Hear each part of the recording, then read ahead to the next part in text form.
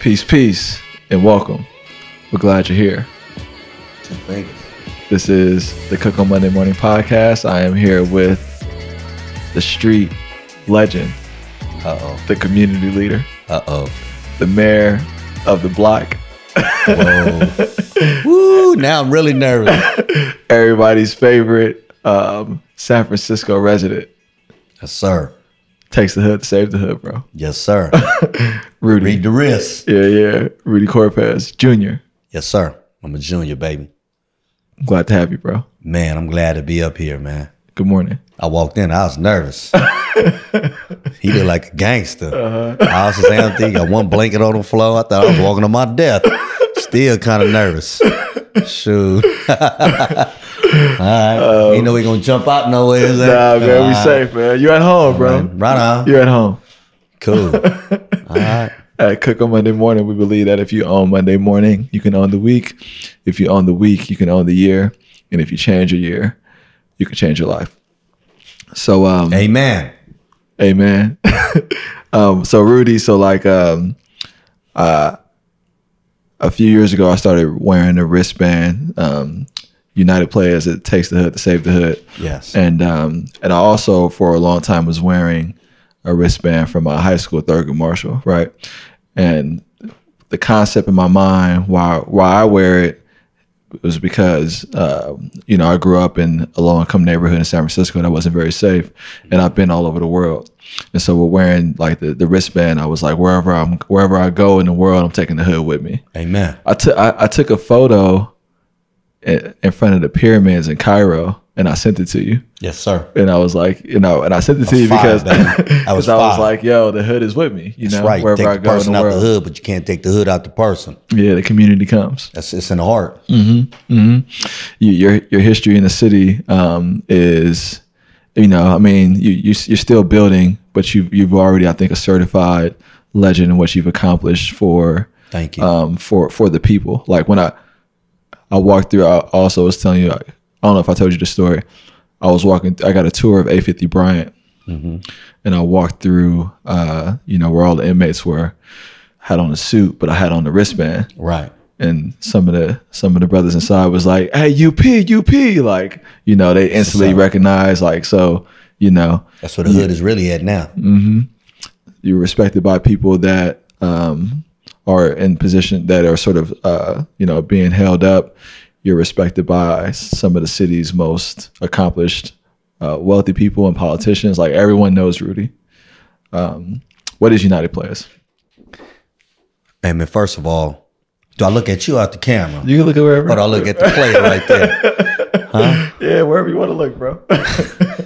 So it's audio and video recorded. Man. Thank you, brother. Of course, man. For that proper introduction. I'm honored, I'm humbled, that anybody would acknowledge me as somebody, man, in that light. And I give all praise to the man upstairs, G.O.D. Mm-hmm. You know what I mean? It's all God's work, baby. God is the ultimate gangster. Mm. That's why his name starts with a G. Gangsta. And so, you and United Playaz is something that was started by the people, the youth, in 1994 from interracial violence from different communities that was beefing, gangs, all together at Balboa High School, and came together and came up with the concept and the name of United Playaz. That's what it is, uniting the people who's willing to do something positive, productive for their people in the hood. That's what UP is. That's all it's about. 25 years now, though. Wow. 25 years. Yeah, 25 years, baby. October the 8th, 1994, let it be known, when it kicked off, the big fight, the big riot at Balboa High School. Yeah, well, what was the story? What happened? So there was a party at Balboa High School. Like at the school party with teenagers? At the school party, right. And two different neighborhoods in San Francisco was about to fight. It was all blacks at the party. It was finna fight. And they took the fight outside the party to the street. And when they was finna fight, they were squaring off. And when you want to watch a fight, there's so many people couldn't see. So some of the youngsters, some of the black dudes stood on top of the car to watch the fight of the two dudes who's finna get down. And when they was stepping on somebody's car, there was a gang of Filipinos. The Filipino, hey, yo, man, get off my car. They turn around, man, fuck you. I don't know, can I apologize? Is that wrong? Yeah, you can cuss. Go ahead. Okay, man, fuck you. So the Filipino, they man, fuck you. So instead of being black on black, the winds turned. Now it was Filipinos against black. So all the blacks who was finna fight, they got together. So it became racial. And the fight kicked off. Hella people, man, got injured. The fight started in front of Bow, went all the way about to Taqueria, right? And it was on the newspaper. Yeah. It's on the news. You know, it's on the newspaper. Check your records. Check your files. October 8th, big right at Bow. And so after that day, people who was black or Filipino going to school was getting jumped, right? People who had nothing to do with the beef. And so I so happened to be working at the time. I just got hired as a gang prevention counselor out of Burnham Heights Neighborhood Center. And District 11 is where everything was at while I was working. Burnham Heights, Balboa. I was sent to go work with Filipino gang members. I'm Filipino, 110%, baby, with no cut. That's me. Shit. And so when I'm up there, I noticed that hella Filipinos was getting beat up, hella black. So I got with the Filipinos, right? I said, hey, man, we got to get this stopped because ain't nobody learning now. This is a school of education. And they agreed. They said, you know, you're right. Well, who's going to get the blacks? So I got a dude named Andre Alexander. He was the coach of the football team at New Order Brothers. Okay. So he was willing to get the brothers. The administration was willing. They didn't know what to do. The principal at Bow 94 was Filipino, Ms. Monteversion. And then I got a Samoan dude named Leyte, around 6'5", 400 pounds. He was my muscle. I know Leyte from the streets. Okay. So we sat in a room like this. We had all the players at the room who was fighting. We even had to get the police to get some of the guys from who was on suspension. The principal, go get them, because we had to have all the people who was fighting. And I sat there and I said, and I really didn't know too many of them. I really didn't. And I asked a simple question. How did the fight start? We got to go all the way how it started. An original fight, remember, was the blacks on blacks. And you know what they was fighting over? No. It was a girl. Oh. Most wars start from land and girls, female. And I was like, so y'all was fighting behind that? I said, yeah. Who was the girl? They said she was. I was like, her? Y'all finna die over her? They was like, oh, hell nah. So they was like, damn, they make like, yeah, man, we tripping. And then I talked about the Filipino part. Okay, so how would you feel if somebody was standing on your car? Dude said, man, I'll whoop their ass too. I said, well, how you think that brother for you standing on his car? So it kind of made sense out of everything. Then I said, so well, how can we stop the violence? It was just us. Administration was out. The police wasn't in the room. It was just me and all the homies. They came up with all the answers. They said, man, we need to do this on campus. We need to make have flag football games. Well, football games. Teenagers. They just wanted something to do because there was nothing happening at Bow and lunch. Right. And at Balboa at the time, it was like 3 schools in one. That gate wasn't there. Right. And so the lunchtime activity was fights. It was off the hook. And so they said, man, let's have basketball games. Let's have football. Let's have talent show. I said, I can make it happen, but you guys got to help me out. I gave them the power. And they had already had the skills and the leadership. They just need somebody to give them an opportunity. They started organizing all these activities. Mixed, though. It wasn't blacks against Filipinos. They mixed the teams up. And then the Samoans and Latinos came together and they fought against the blacks another day. And then now I use the same, right? I use the same idea that I did with the blacks and Filipinos. Now it was blacks, Latinos, Filipinos, Samoans, and same thing. And they came up with the name. This name is a club. What you gonna name it? They named it United Playaz. They did. I didn't.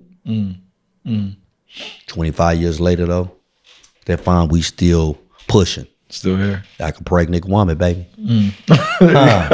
Shoot, Cadillac on 4 flats. We still pushing. Yeah, worldwide, baby. Rudy with the little phrases and whatnot. Drop as many as you can. We all count them. They just come naturally, baby. It goes down that way. It takes the hood to save the hood, right? Man. So that's its own thing. That's sort of gone all over the world. And it's definitely recognized in the city. Yes, sir. What was the impetus of that? How did that start? Wow. So our first shirts on the back, straight players, not no haters. That's what it would say. If you see them, those are the originals. Matter of fact, look, I got on my phone right here. Old ass school flip phone. Oh, you got a flip phone. Look, straight players, not no haters. That's the yeah. original UP shirts. Okay. It takes the hood to say the hood came out in 2000. I think it was 5. I don't know if I got the right time. You remember what happened in New Orleans? Yeah, Katrina. Yeah. So we have a UP chapter in the South Bronx. They decided they want to bring a group of their kids to go out and help out and clean up in New Orleans because the tragedy. So United Players from New York and San Francisco came together. We went out there. We helped build the house, one of the first houses on the 3rd Ward. And as we're doing it, I'm talking to the actual people over there, right? What happened? And they was telling us, and they said, man, nobody came to help us. I was, what you mean? They said, the mayor, the governor, the president, nobody came to help the people. They said people was drowning, people was dying. I said, who helped? They said, you know who came to help out? The drug dealers, the dope fiends. Some of them used to be doctors before they dope fiends. They started making tourniquets. They started making things that float to put people on they wouldn't drown. And they said, man, it took the people to take care of the people.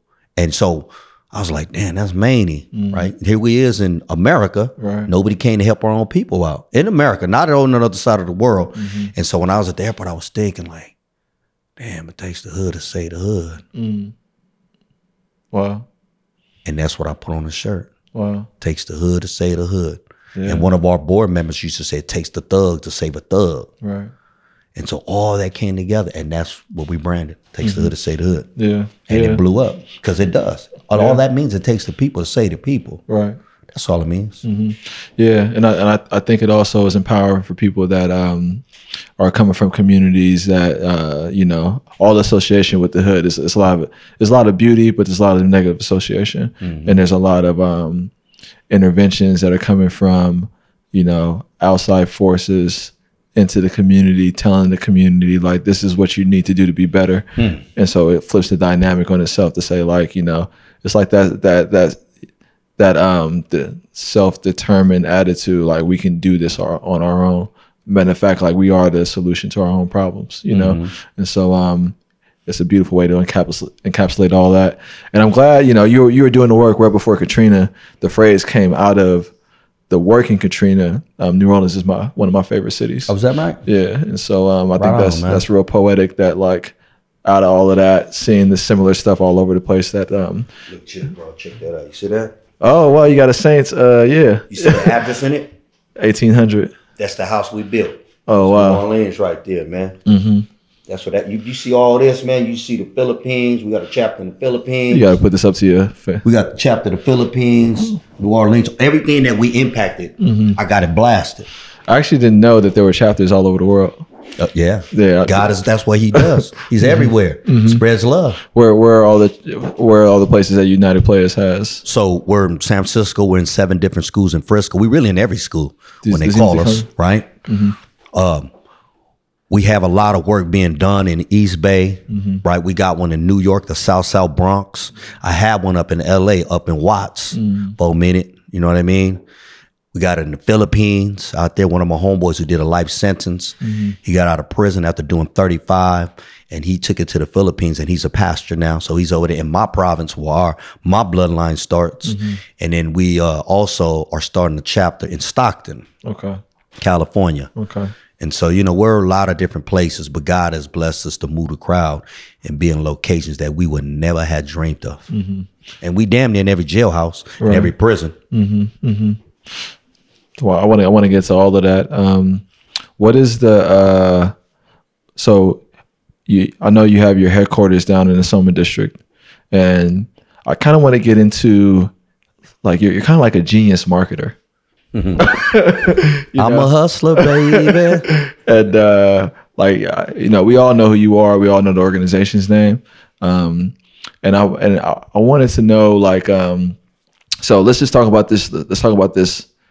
What is it? Howard. Let's talk about Howard Street. There's like the United Playaz headquarters. There's also a family housing. Like break down sort of like the real estate and kind of where you're based here. Right on. So I appreciate asking that question. So I grew up. I'm born and raised in San Francisco. I'm a native. 1285 Howard Street. That's between 8th and 9th. Okay. Right. And so my that's organization. That's right. Dang, I didn't know that. You're born and raised. You grew up on that block. So you remember how I told you when I first started working as a gang prevention counselor, it was at Bernal Heights Neighborhood Center, 515 Cortland. They hired me because they needed a Filipino gang counselor. But what I did, that was in 94. In 2005, I asked the director, Mauricio Vela, can I move what I started with the people here into my neighborhood where there was a need? So he told me like a pimp tell a hoe, go ahead and take the program, but don't take none of the funding.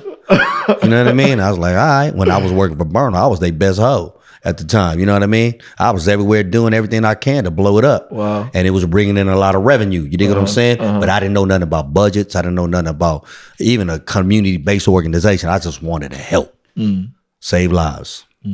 But once I started seeing how the game worked, right, and Mauricio was one of the best directors there ever was. He would teach me. He'd bring to City Hall like I do now and bring other people. He's the one who taught me all that. And so I brought back what I started in that neighborhood into my neighborhood where I'm born and raised. Okay. Because when I would go to juvenile hall, there was hella kids from my neighborhood. Hey, bro, why you always visiting other kids? Why you don't visit us? We from your hood. I'm like, damn, they right. And so when I first came back to the South of Market, where I'm born and raised from, with the program, the product, United Playaz, we was still a program. 2005, we was running up out the rec center because we had no home, but we had hella kids.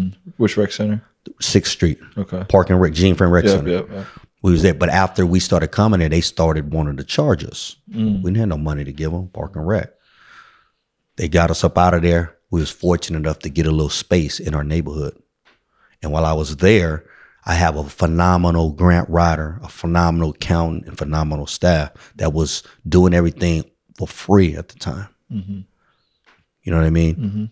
And we was able to do that. And then we needed a building because we was having hella kids. Right. And sure enough, man, I was praying on it. I fasted when they kicked us out the rec.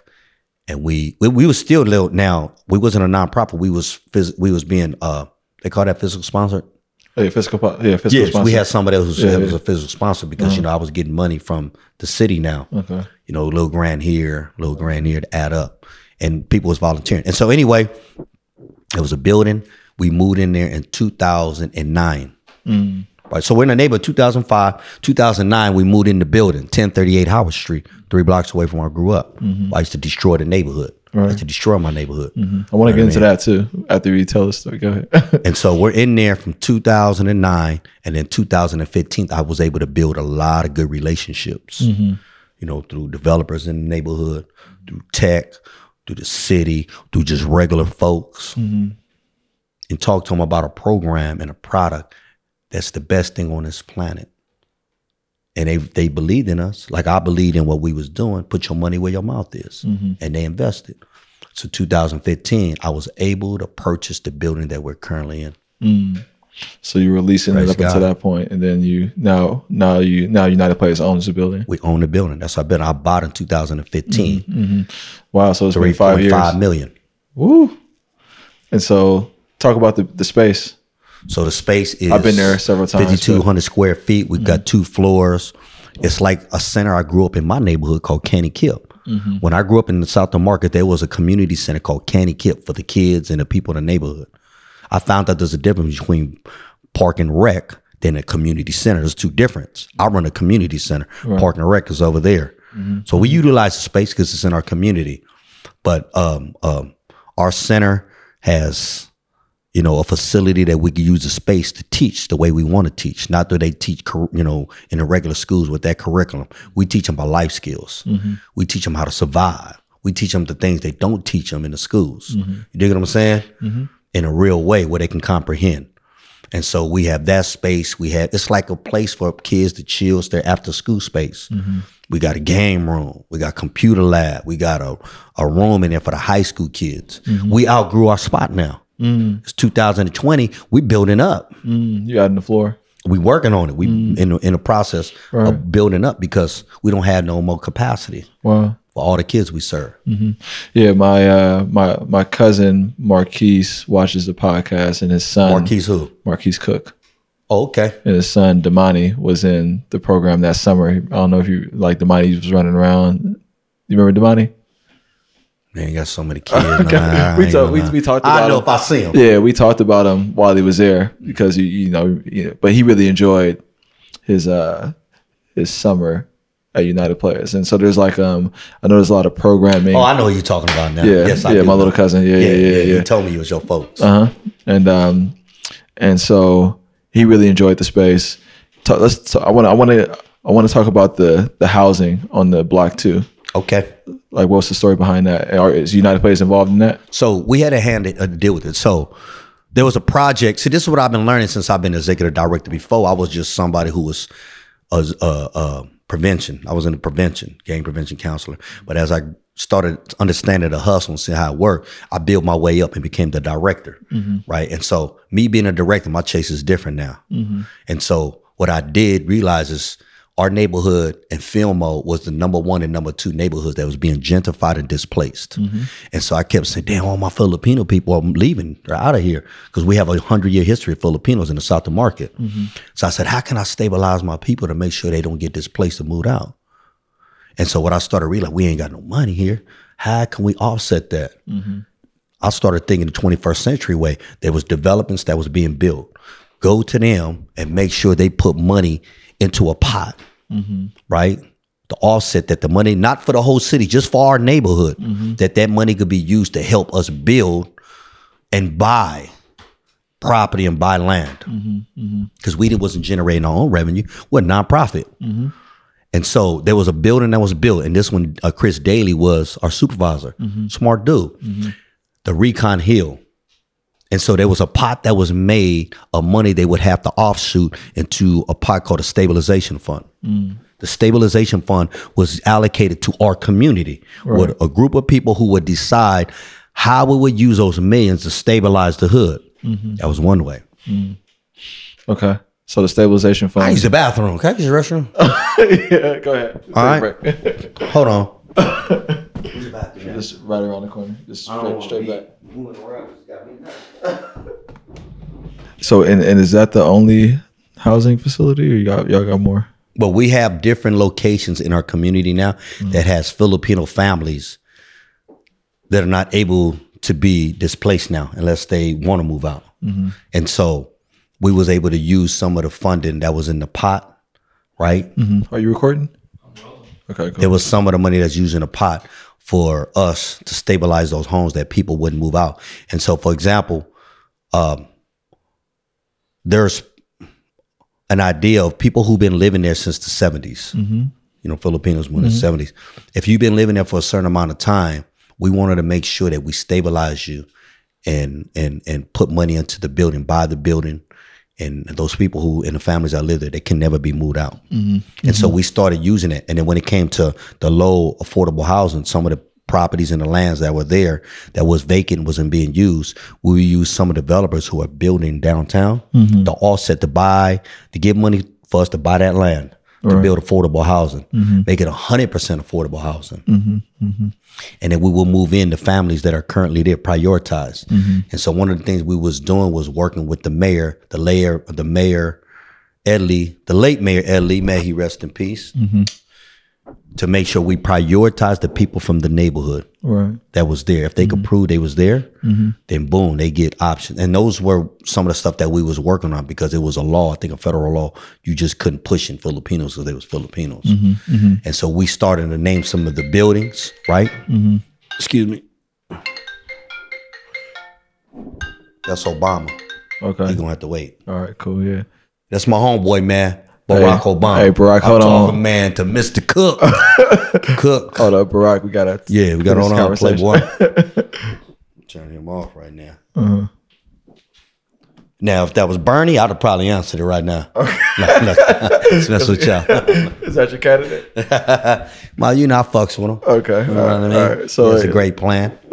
So the thing about the federal housing piece, though, that I think like this is really problematic for me because when local governments and federal governments were trying to displace communities, they used race. And now as we're trying to build more housing, like we can't use it. So it was partially like a recognition of righting the past, but like there are communities that were injured, I think, that need to be specifically focused on and supported. And it's so important. And I think you already noticed how for people to feel rooted, like that has to be based on housing. So you're talking about stabilizing and leveraging developer dollars to build in your community. I think there's a lot to be said for how that intentionally is supposed to support the Filipino community. So but there was a lot. So you know what a Moscone Center was? There was over 5,000 Filipinos that was displaced over there. And I think back then they was promised that they would have housing or whatever, but they got played and tricked. And that's why I think it's important for us to be able to sit at these tables and to make sure we have lawyers when the contracts are signed, that it really stipulates, man, that people are not moving out. Because I believe they was played. They didn't know. And so, they so, a lot of people, oh, man, you work with the developers, man. Man, you selling out. Now, hell, I ain't selling out. I'm selling in where I can make sure my people is leveraged and is able to stay. You can never, man, fight and get things changed if you're not able to be at a table with somebody. Right. You dig what I'm saying? I learned that, man, a long time ago. You got to infiltrate, don't assimilate. That's how you survive. We can't match dollar for dollars with folks. So how do we survive in the 21st century when everybody's being pushed out? You got to be able, man, to sit there, man, and let them know, because we talked about this earlier. Can't nobody tell the people from our neighborhood what's best for our people. Right. You can't come from the outside and say, let me tell y'all what this is and what's good for y'all. Hell no, we the ones. And what we provide in the neighborhood when they come in is safety. We provide safety. They got to park their cars. They got to start their businesses. They got to walk down a block. And if we're not there and say, hey, yo, man, leave their ass alone, or no, don't mess with that car, or man, look at, the bikes coming by. Don't steal their bikes. If we're the protectors of the neighborhood, we have to be involved in the common denominator to make this community safe. Because don't nobody want to move in a neighborhood if it's not safe. Yeah. That's number one. You don't want to start a business. And that's the part I'm working on, and that's what we provide and what we bring. Right. It's safety to the neighborhood. There's and you work with everybody, like you do the gun buyback program, right? Like what's the dude's name? There's some tech billionaire that I think you're friends with, one of those dudes, and Nancy Pelosi knows who you are. I know who you're talking about. Yeah. So you brought multiple. Ron Conway. Yeah. So Ron. Hella people mad with Ron. Yeah. Well, he's with Airbnb. Yeah. Well, there's also been a lot of like some political tactics that were not like favorable, that like were implemented by either him or people that know him. And Alex Turk was on the podcast, and I know Alex is my good friend. Alex. Yeah. And Alex does work with. He did work with Circle the Schools, which I think was an initiative from SF City that they're all kind of connected to. Yeah. But bringing all these different folks together, like what I really respect about what you built is that people do respect you, like in all these different spaces, and you work with everybody. And so like when you are in your fundraiser, that's at the press club, at least it has been the last several years. You got people that are from the community there. You got people that are police officers there. You got elected officials there. It's like everybody. Rudy is the UP. Rudy is the occasion for everyone to come in the room together. I appreciate you saying all that, because you said a whole lot of shit in one thing. One, I just want to say and be real clear: all money ain't good money. Yeah, you dig what I'm saying? Slow money better than no money. And just to clear Ron Conway is a friend of mine, and because I know him personally, I don't like all the choices he makes, but personally, he's a good dude. You know what I mean? Yeah, and he has contributed to a lot of causes that a lot of people don't know. You dig what I'm saying? That really helps out the community and safety. They don't hear that part. Right. And so, with all that said, having all these people that come together, whether it be the SFPD or some of the cats who just did a life sentence come together, that's what us players do. You know what I mean? Real play. We're able to bring people to the table to come together under one umbrella, man, and see what is the best situation to keep our community safe and thriving as a community. That's what I do. You know what I mean? I disconnect myself from the haters and connect myself with the players. That's why I fuck with you. Because you're a player in real life. There you go. You dig what I'm saying? I'm certified now. For everyone that had any doubt. Bonafide certified. Real motherfucking player. You know what I mean? All them other players with all the long cars and the jewels and all that fans, they played out. They got that life sentence, baby. Ain't nothing fly about that. I'm talking about the players that's doing something positive and productive for their people in the hood, just like this brother. Right on, man. That's those new true players right here. You heard me? Right on. So your upbringing in the city, like you talked about, tearing up the streets before you got into sort of the violence prevention work, and I know you're really proud of your roots in the city. Amen. Talk about like a little bit about what your family dynamic was like what your early years were like. Yeah. So I'm originally, my family is from the Philippines. You know what I mean? I know where my bloodline starts. But I was born at Letterman's Hospital in San Francisco because my father was a serviceman. But the first place my family moved to when they came out here was Double Rock. Okay. You feel me? And Hunters Point, they moved from over there to 3rd Street. And then from 3rd Street, they was by South Park. And then eventually we moved to where I was born and raised in the South of Market, 100-year history of Filipinos, 70s, right? And so I got involved in a gang when I was 12 years old. Okay. You know, South of Market it was a tough neighborhood. Yet, you go on the streets, there's a lot of people out there, growing up community, but you had to be tough. You couldn't be, either was going to be a victim or you was going to be somebody, man, that fought back. Right. I fought back. Right. You know what I mean? And so I joined the gang at an early age. Some of my brothers, not all of them, my family members, there's 9 of us, was involved in that same lifestyle. Okay. And so I got caught up early. And then during it coming up in the 80s, right? And when I say gang, we wasn't no gang that was vicious or ferocious or no run around killing people. No, wasn't that type of gang. Just a group of homeboys lived together in the same neighborhood, mixed, right? Different nationalities, South of Market. But as I got older, crack cocaine came in the community. Right. Affected every hood in America, ours too. And I got caught up in it. You know what I mean? And so that lifestyle changed me from being somebody who was living as a gang banger, not a gang member, to start selling dope because it was lucrative. And everybody wanted shit. So everybody around Frisco in the mid 80s, late 80s, early 90s, we was balling. Everybody had shit. I had a Jeep too. I had me a 5.0. My shit was the green with the phantom top, with the big 18-inch rims, with the speakers in the back, you know what I mean, knocking Too Short or some Eric B. and Rakim. Yeah. Down the block, you hear me 2 blocks, coming 2 blocks down. Rattling everybody else's rattling window. Motherfucking block. Wow. With a raccoon hat on. Filipino with a jerry curl and a raccoon hat. You had a This jerry? motherfucker coming down the block. You had a jerry curl? Hell yeah, had a curl. Had a perm. You know what I mean? Okay. And so, that was me. And then, a lot of my people was involved in that same lifestyle. But at a certain point, I ended up becoming my own best customer. You know how they say that rule, don't get high on your own supply? I didn't follow that rule. I ended up, man, fucking it all up. So when I was selling dope, right, I got busted. Police got me. And then a lot of tragedy started happening in my life in the late 80s, right? Early 90s. And so I started getting high and not knowing I was suppressing what I really felt. You know what I mean? Just getting high.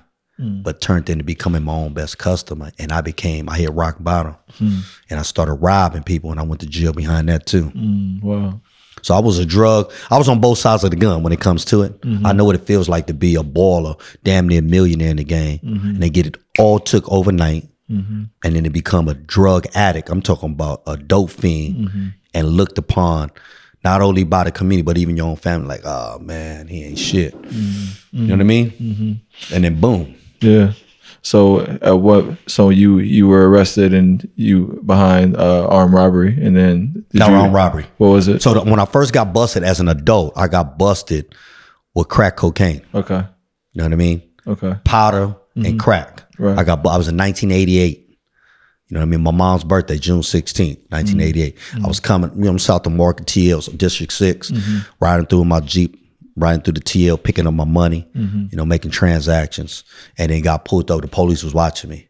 You feel me? They pulled me up, so I got busted. They gave me 3 years for that. You know what I mean? I was on probation, and I caught another case for assault. Okay. You know what I mean? And they dropped that to a battery charge, which was a battery charge. But sat down, and then my father passed away. fucked me up. My nephew passed away. You know what I mean? One of my nieces passed away. Some of my homeboys was dying. And so I would get high. And I started doing other shit that I normally wouldn't do. 'Cause I was never no gangster. I was never no, but I did some gangster shit, stupid shit. You know what I mean? Like robbing motherfuckers' houses, gunpoint robbing people with they dope, stupid shit. And I got busted.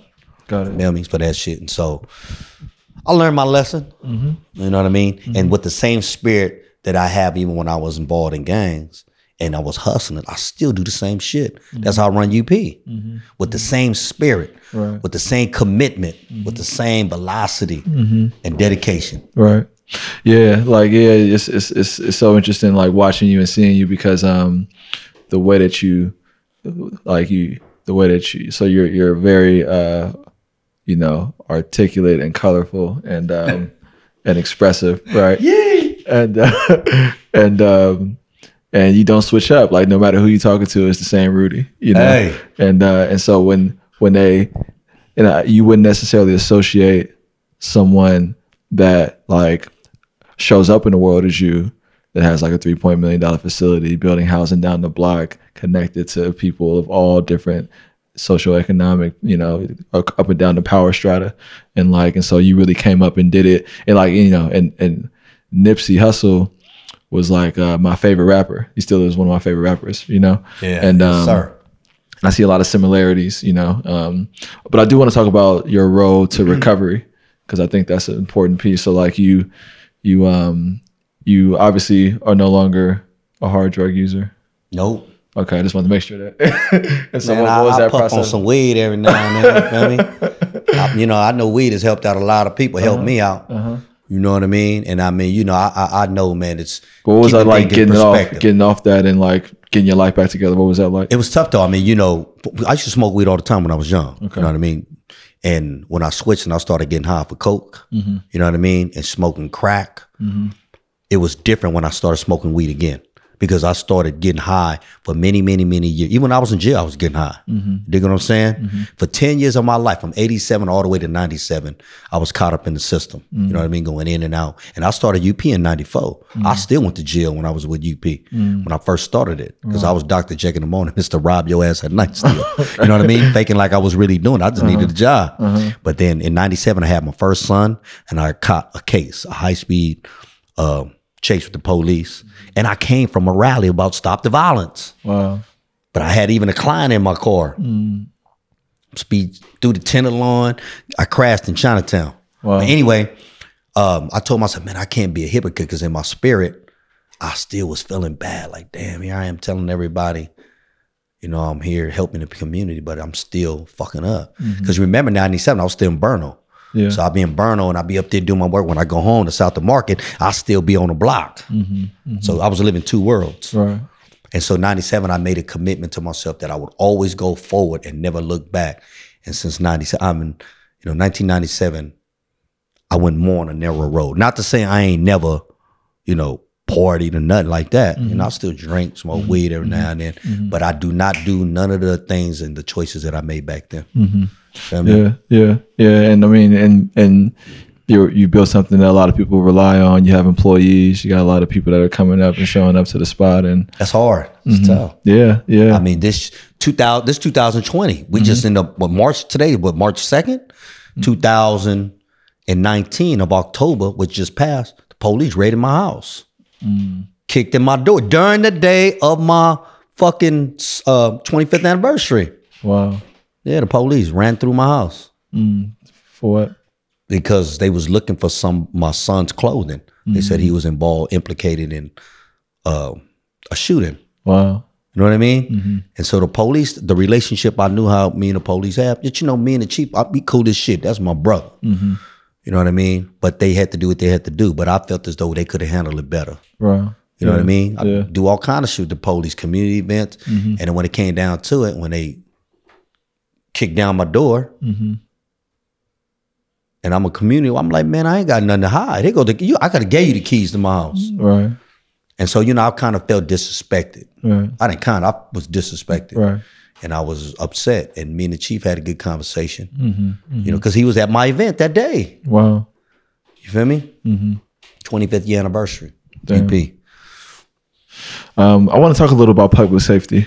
Because you talked about like keeping the community safe. You talked about being someone that wasn't safe, and now a lot of your life's work is around stabilizing the community, keeping people safe, giving young kids a safe place to be themselves. You know, even young kids that at times may be aggressors, like they are the aggressors of things that are unsafe, and they come to UP and they meet people they relate to. They find out another way, right?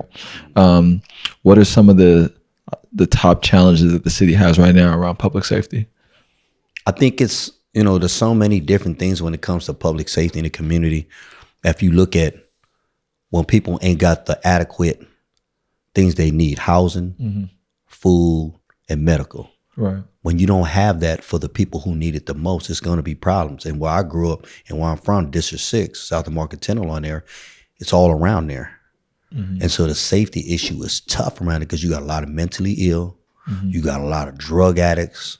You got a lot of people out there who are just angry and frustrated because they're all condensed being put into one place. Right. You know what I mean? So it's tough on it. And so that's the safety issue. But I truly believe the motto takes the hood to save the hood. There's a group of brothers, you know them, Urban Alchemy. Sounds familiar. They're all dudes who came home, who did a life sentence. Okay. Majority of them. Wow. And now they're being given jobs, opportunity to protect and keep the community safe. And so this is a part of the solution. You know what I mean? It's that. It's a part of the solution. What the SVIP team. You feel me? Yeah. Brothers from the hood who know the community, know how to neutralize things before the police get involved. That's what we do. Yeah. Like the fight that happened at Washington. Yep. The big fight. Yeah. So before anybody can get involved, we're already up there, bringing the people together from the different parties and having a conversation of how do we, just how UP started. Man, they was already there squashing and shaking hands. Right. You know what I mean? Because you had to bring some, not true to it, but you had to bring some logic to it of what's going on. And a lot of these kids, I feel like, they just need somebody there to be able to mediate it in a way where they can comprehend. Yeah. You know what I mean? And somebody there that cares. Right. You know what I mean? And so, anyway, the safety is paramount in our neighborhood. Like I said earlier, you can have a business, you can live there. If your community is not safe, then it's a wrap. And so that's what we want to make sure we bring to our communities is safety. And all the people out there who are homeless, the people out there who's in drug, let's give them the proper services that they need so they can survive and thrive successfully. Yeah. You know what I mean? If you out on the street and you crazy as hell, man, and you can't be dealt, let's get him the services he needs. Bring him to a facility where he really needs. He don't need to be locked up in jail. He need to go to a place where he can be fixed. You know what I mean? Right. And if you commit crime and you get busted, don't get mad. Part of the game. What Beretta say back in the day, don't do the crime if you can't do the time. Don't do it. It's real talk. You rolled up. You was playing some old school music when you. I heard you in your car rolling up. In terms of the issue at Washington High School, there was a big fight that broke out, and just people that may not have seen it, and it was all over the news. It was like some kids got jumped, and we've had some issues in the news around like school climate in general. We call it a blanket term, school climate, like bullying, violence, stuff that was very common when I was growing up in the city. Right. And stuff you know about that? Sure. Yeah. And stuff that we didn't have like cameras to record. And I really feel like my school wasn't the place that I could go to get it resolved. I feel like I just had to deal with it. And so I think about that now, like, someone that is charged with the safety of children in the city and knowing the realities of how like kids aren't really relying on their schools or their parents if there's like a real issue that comes up, So it is, it's an unfortunate thing. Like after all of what you've done and what you've built and all the experience that I have and what I know to be true, we haven't been able to like close it out to zero. But and that's what I'm saying, like even with Nipsey Hussle, man, the marathon continues. You dig what I'm saying? This is not a sprint, it's a marathon. And so we got to make sure, man, we know what resources. San Francisco got so much shit You know what I mean? Compared to other cities. We'll be wrong if we don't learn how to use what we got to make it right. We just got to make sure we hold people accountable who's getting the resources. Because some people, man, they have programs in schools, I believe, man, ain't doing their job right. Yeah. You know what I mean? Yeah. And they'll call brothers like me and you to come over there to stop their shit, but that's what they get paid for. So they're not really the expert. So if you got a car, man, that's breaking down, you don't take it to a dentist. You take it to the automobile shop to get it fixed. So when you have people who has issues when it comes to violence or it comes to issues, man, of neutralizing situations, when it comes to that, call brothers like us who know how to deal with the shit. You dig what I'm saying? Get us up in there. Make sure, man, that the people are being used for the right reasons. And sometimes you have administrations in school, they mean well and they teach well, but when it comes to that shit, they don't know how to deal with it. Dig what I'm saying? Yeah. And so get the right people to deal with it. One hand washes the other. Listen what a community is. We all work together. Right. It ain't me versus you and you against me. No, we here together. Because when you throw that rock in the pond and it hits, it's going, man, spread ripples everywhere. Right. Yeah. Nah, I completely agree with that. And I think the only thing that's unfortunate, anybody that is involved in a situation where like they are the victim of violence, it's like, I know what that's like. I feel for you. And I wish I can create a world where that didn't happen to you, and that's the only part that I'm, that's upsetting, is that like, we know what works and we still aren't doing it in enough of a preventative way to keep it from happening. It's like something that does come up. We get incident reports with our schools like every day. Look at the kids who are coming from other countries. They're not being heard. A lot of them been saying for the long, yo, man, I'm getting bullied, man. I need some help. Right. Somebody, man, and after a while, man, that's why people join gangs. That's why, man, people drop out. You know what I mean? I wouldn't send my kid to a school if I knew my kid was going to school, man, and they was getting bullied or getting punked on. You know what I mean? Next thing you know, man, you calling your whole hood to come back over to the school, man, to defend yourself. Right. You know what I mean? And that's how a lot of it, I think, starts, and a lot of parents need to be held accountable. My kids ain't doing nothing. But goddamn, look at the video. That's him stomping on somebody. I mean, we got incidents of like parents starting fights with other parents. That's the hardest though. Over their kids when the parents come up there and they start fighting with each other. Yeah, man, it's hard to stop it then. Yeah, that happens. That happens here. It happens in Oakland. It's like it happens in the neighborhood. You know? Like so. I want to bring boxing into school. Get some gloves and go up in there.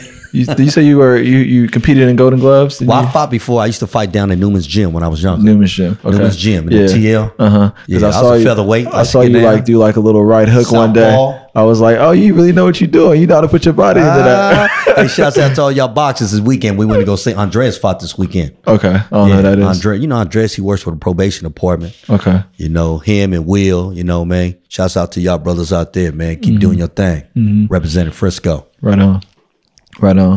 Will the Thrill. You're one of the city's, I think, great street ambassadors, man. Thank you, brother. Yeah. I always end the podcast talking about leadership and legacy. Do you have any guiding principles when it comes to leadership? It sounds like an easy question, but it ain't. But I always feel like it's our responsibility and duty to educate and teach the youth the truth.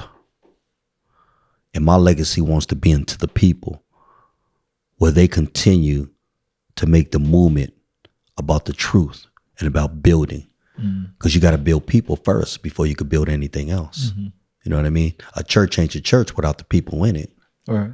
And so my whole thing, man, is leaving that legacy, man, of educating and teaching the kids who are actually not just the future, they're the present, the truth about, history, about this history in San Francisco. Right.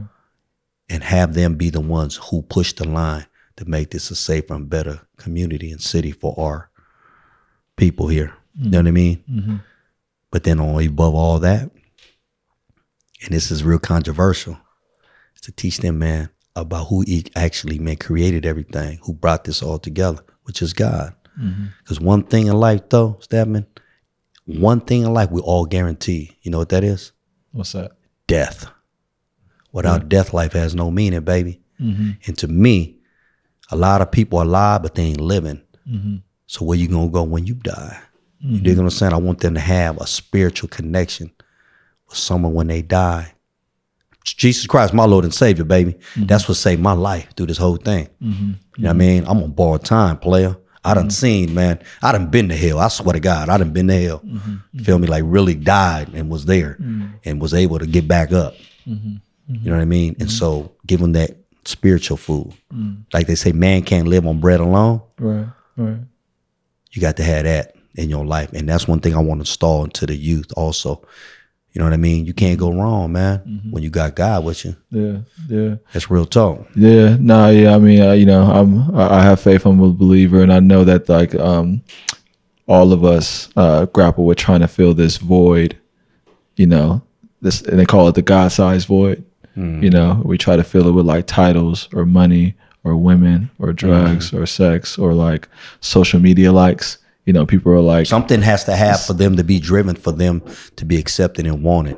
And I'm gonna tell you, man, the true solution of survival to me is salvation, brother. Because I didn't have millions of dollars and that didn't make me happy. You dig what I'm saying? The only thing that kept me, man, strong and able to move forward is the spirit, man, that I had in God. You know what I mean? And that's what kept me strong and motivated to this day. Because to me, there's a difference between being happy and being joyful. Happy just means like at the moment, it's Friday, you got paid, the sun's shining on your face, it's happening now, you happy. But shit, Sunday come, you done spent all your money and your ass broke and you sad again and you hurt. Right.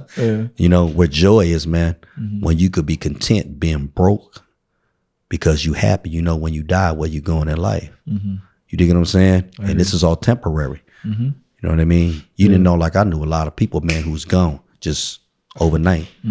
You know what I mean? And so, that's the legacy that I want to install with the people is the spirit of love. That's it. Like you do, brother, all the time. You giving out love, brother. Yeah, man. Unconditional. We love on Monday morning. Amen. And throughout the week. Monday love. Thank you, Mr. Corpuz Jr. Oh, you're welcome. It's all Appreciate love, you, baby. bro. Yeah. That's it? Yeah, man. That was all? Almost. Shoot, man. I was just getting started. Oh, you got some more to say? Huh? No, I just want to say, though, it takes a real one to know a real one. I'm proud of you, man, what you doing. I seen, man, your direction, what you've been pushing and where you going. And your life is just beginning, brother. I'm saying that, man, wherever you go and whatever you do, when you stand up for what you believe in, trust me, man, I know you standing for the right reasons, brother. I know you. I know your spirit. I know you know what you do, how you do it, and you're unselfish. You do it for the people. I seen what you do. I seen how you touch young people. I seen how you touch older people. And they got love and respect for you, man. You got heavyweight respect from your brother right here. Right on. So he getting it straight from the Gorilla Pino. You know what I mean? Right on. And see, do what you're doing, man. Right on. Continue to do God's work. God's work, and thank him. Because he gave you what you got. You bless. You blessing the blessing. Amen. You're a blessing to the blessing. So. Right on. No fingerprints, see that? No fingerprints. Thanks, Rudy. You're welcome, baby. It's all love. Yes, sir. Peace, and thank you for listening to another episode of Cook on Monday Morning. At Cook on Monday Morning, we believe that if you own Monday morning, you can own the week. If you own the week, you can own the year. And if you change your year, you can change your life. Rudy Corpuz Jr. has definitely changed his life. What an incredible journey, and what an awesome, testament to just what's possible when someone from the community really decides to take charge to rebuild his or her community. That's exactly the type of outcomes we want to see at Cook on Monday Morning. That's the type of work that's already happening. I think in places like San Francisco, Rudy is evidence of that, and it's happening all over the country. So I'd like to thank him for sharing his story, talking about United Playaz, and for the inspiration that he's given myself and countless others. So thank you, Rudy. I'd also like to thank the people that make this podcast possible. I'd like to thank my videographer and producer, David Topete. Thank you, sir. I'd like to thank Fernando Encico Marquez for the editing he does for the newsletter. I'd like to thank Icy House for the mics for the podcast. And I'd like to thank all the people that make San Francisco the beautiful, incredible, amazing place that it is. I'd like to thank our teachers, our school lunch workers, our custodians. I'd like to thank our first responders, the people that keep our streets clean, the people that drive our buses, the people that are doing the hard work of supporting the marginalized. You are all what makes San Francisco the beautiful, incredible city that it is. I'm your biggest fan. This podcast is for you. It's for you, and it's for people that are building in cities like Oakland, Los Angeles, Houston, Dallas, New Orleans, Philadelphia, Detroit, Miami, Chicago, anybody, anywhere that is improving themselves, improving their communities, changing themselves, changing the world. I'd like to build with you. I'd like to connect with you. Please stay in touch. You can find me on Twitter at Stevon Cook, on Instagram at Stevon Cook. We've been on this journey to get to 2,020 subscribers.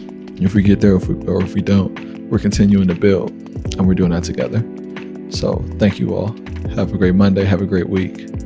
Peace, and we out.